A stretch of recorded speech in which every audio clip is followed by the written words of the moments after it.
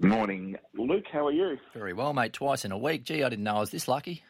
Mate, it's the A team's on, aren't they? You know, they send away a B grader and put us into the sea. Absolutely, Try to mate. help them. And we just do our best to swim, don't we?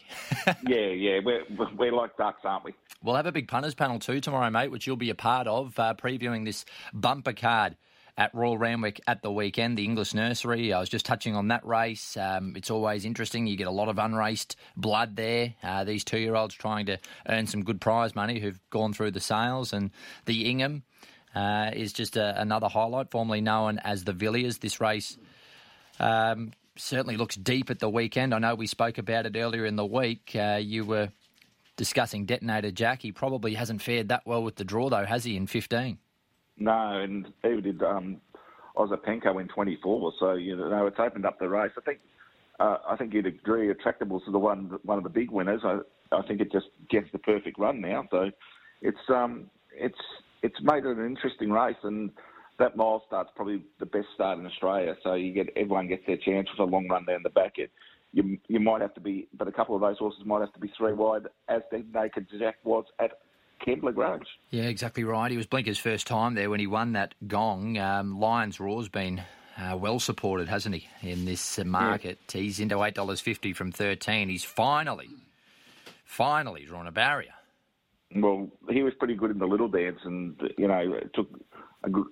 We saw the real Spangler that day really let down, and I don't think he's won since the Randwick Guineas, but he's run some big races at a mile at Randwick. So, of course, the big prize here, it's not just $2 million in prize money, but it's a spot in the Doncaster, which means you can basically make sure you get in with as little weight as possible. Exactly right. And, of course, Rustic Steel, who we also spoke about during the week, he'll back up there, barrier 1 for him. So he's just afforded that soft run. He will need luck at some stage. That's the nature of a big field in barrier 1. He's going to need the breaks at some point of the race, and Cepheus a little bit forgotten, but 60 kilos, barrier 19, it certainly won't be easy for him. So look forward to really picking apart that race and discussing it in some depth tomorrow on the punters panel here on Sky Sports Radio. I don't know what you feel about barrier 1 in big fields, Luke, but I think it's almost as bad as an outside draw, because you are really dictated to by horses around you unless you've got speed and you can put yourself right in the race. Like, if you're not in the first 2 pairs, you're really waiting for a run, and you get a soft run, but you're dictated to a lot by horses around you, and it can actually be very detrimental in those races where 2 out, you can actually get in the running line at least and create your own luck. I don't say this too often, but I fully agree with you, Chris Roots. Oh, geez, there's a first. Not a good start to the day. Good moment for Rachel King last night, winning the first leg of that International Jockeys Challenge at Happy Valley last night. Good moment for her. She's had a pretty good season. Yeah, she ran third there. Zach Purden ran second. So Vincent Ho got the job done in the last heat. It was, it's a great night. Like, I'm sure you're a bit tired. You would have been up watching and having a look.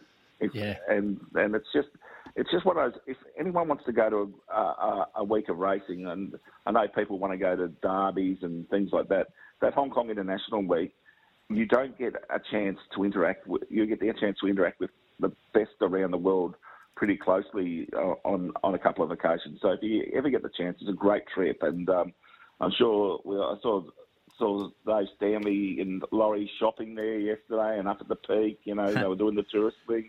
I know. I'm sure they're in bed at the moment, but getting ready for another big afternoon in Hong Kong. Yeah, of course, Vincent Ho, the regular rider of Golden 60, the champion of Hong Kong up there, and good moment for him. He's the first, I believe he's Hong Kong Chinese. He's the first Hong Kong Chinese jockey to take out that particular Jockeys Challenge. So congratulations to him. He's certainly doing a great job up there. Zach would have been hoping to win, but he can't win everything, I guess, Chris. No, and I think, as we all know, Zach's hunting down Douglas White's record in Hong Kong, and I've spoken to Zach on a number of occasions in the last 6 months, and his inspiration now is winning big races, but also setting marks that won't be matched. So anything like the Jockeys Challenge and things like that, he wants to win them just for his legacy. And I haven't heard too many jockeys speak like that about legacy and things like that. They all want to win every race, and we know how competitive beasts they are. If you ever get on a golf course with a jockey, you know how competitive they are. But Zach's thinking on a wider plane. I think he's very financially secure now, and he just wants to leave a mark that will leave his name in those Hong Kong jockey ranks for forevermore.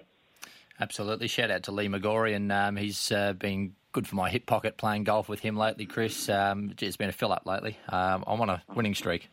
Geez, don't say that. You'll have about 3 others wanting to play with you. Exactly. Mate, this big story in the papers today and that broke yesterday afternoon via social media about Rose Hill, this proposal from the Australian Turf Club. You'd be all over this? Yeah, very interesting. I've seen people say, we lose Rose Hill, but if we get a world-class racecourse that's built in the 21st century, and I have to say, Rose Hill's a great surface, but the surface is a little tired now. We're going to have to rebuild it completely and things like that. Now, the opportunity here for the ATC, who will get the money, will be to build a racecourse and have it ready to go the day Rose Hill shuts down. We can't have any gap between them. There'll probably have to be a bit of overlap. Now, if you can build a world-class track with world-class facilities now, and if they're getting the reported $5 billion, they should be throwing everything into a track that would be another great track for Sydney and have the absolute A-grade surface. That can only be a good thing for Sydney racing.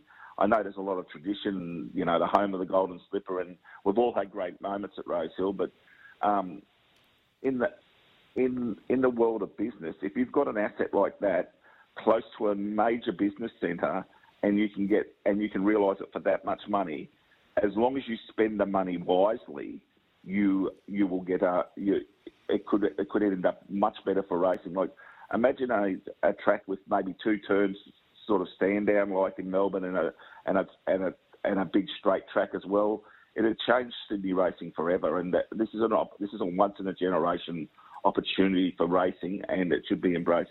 The interesting thing is that I know the ATC have loans with Racing New South Wales. There's a $10 million loan on the wing stand. It's currently being paid back, and how much they'll have to pay back to Racing New South Wales. But let's remember, this is the club's money, and the club will be controlling where the money goes. So the Horsley Park part of the project is interesting.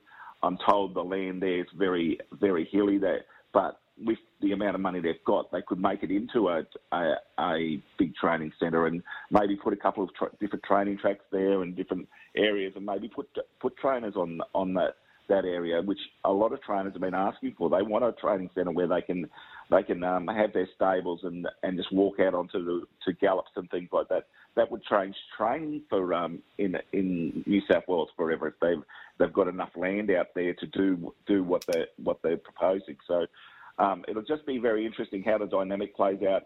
Who controls the money in the end? I think the club needs to be the one to keep this money and do things. And if they're going to do it, they've got to do it 100% correctly. Like, they've got to get this. They get one chance at this. You don't want to be. You get one chance. It's one chance and one chance only to do this properly. I'll be disappointed to see Rose Hill go, and they've got to find a parcel of land big enough to build a racecourse. But I can see positives for it. I think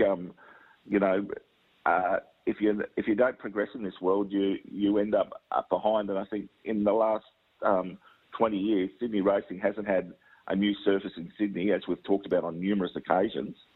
And this is a once in a generation chance for racing to future-proof itself for the next 100 years. Yeah, well, that was the chairman's quote in the paper this morning, Peter McGorran. It will cement Sydney racing as the best, most modern and financially secure jurisdiction anywhere in the world.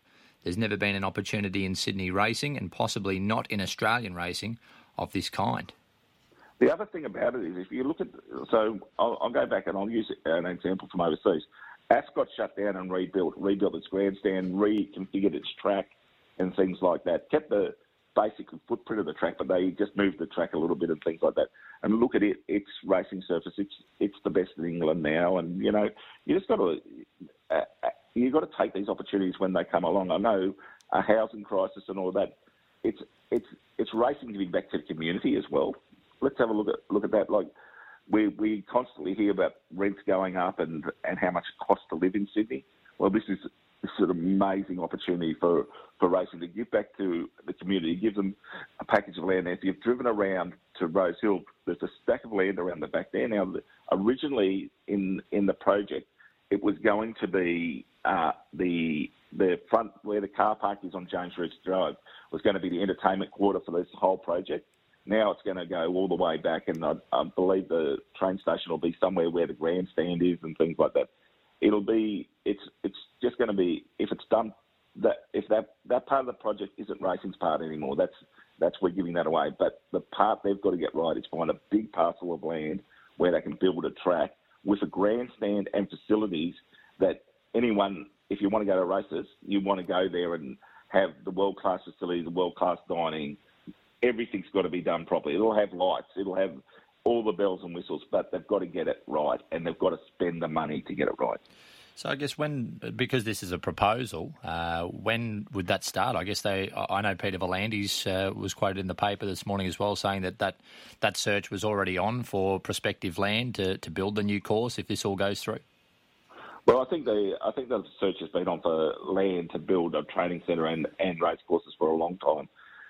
The problem being is the amount of land you need for a massive project like this.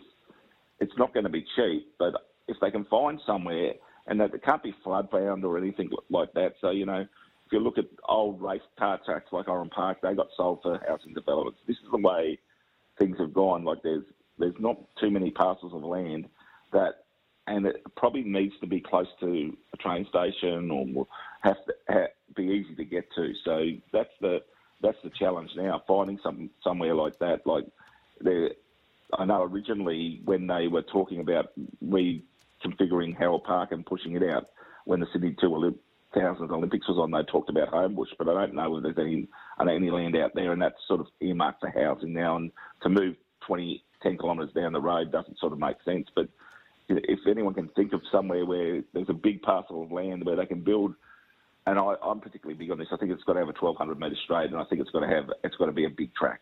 And it probably have maybe two or three different surfaces there for racing, but it'll be a racing only project. So, I don't think you'll be training there. It'll be like a race course and have other facilities inside it as well. As far as tomorrow at Randwick, or I should say Saturday at Randwick, how advanced are you with your form analysis at this stage? Well, I've been having a good look over it. I'll do some more on more today, and I'm actually just having a little break from work for a couple of weeks. And strangely, something happens as soon as you go on holidays, as you know, Luke. So, good meeting, interesting racing. 2 highways, so that that gets us down to probably 7 races for the Putters Panel Multi. So, I'm sure all the boys will be getting in their selections nice and early, and. I don't think it's like last week. I don't think the winners is as well hidden as last week. I think we spoke about that and we saw what happened. There was a couple of double-figure winners there. I think the favourites might have a bit of a day out there on Saturday. Look forward to chatting about it in the morning, mate. See you, mate.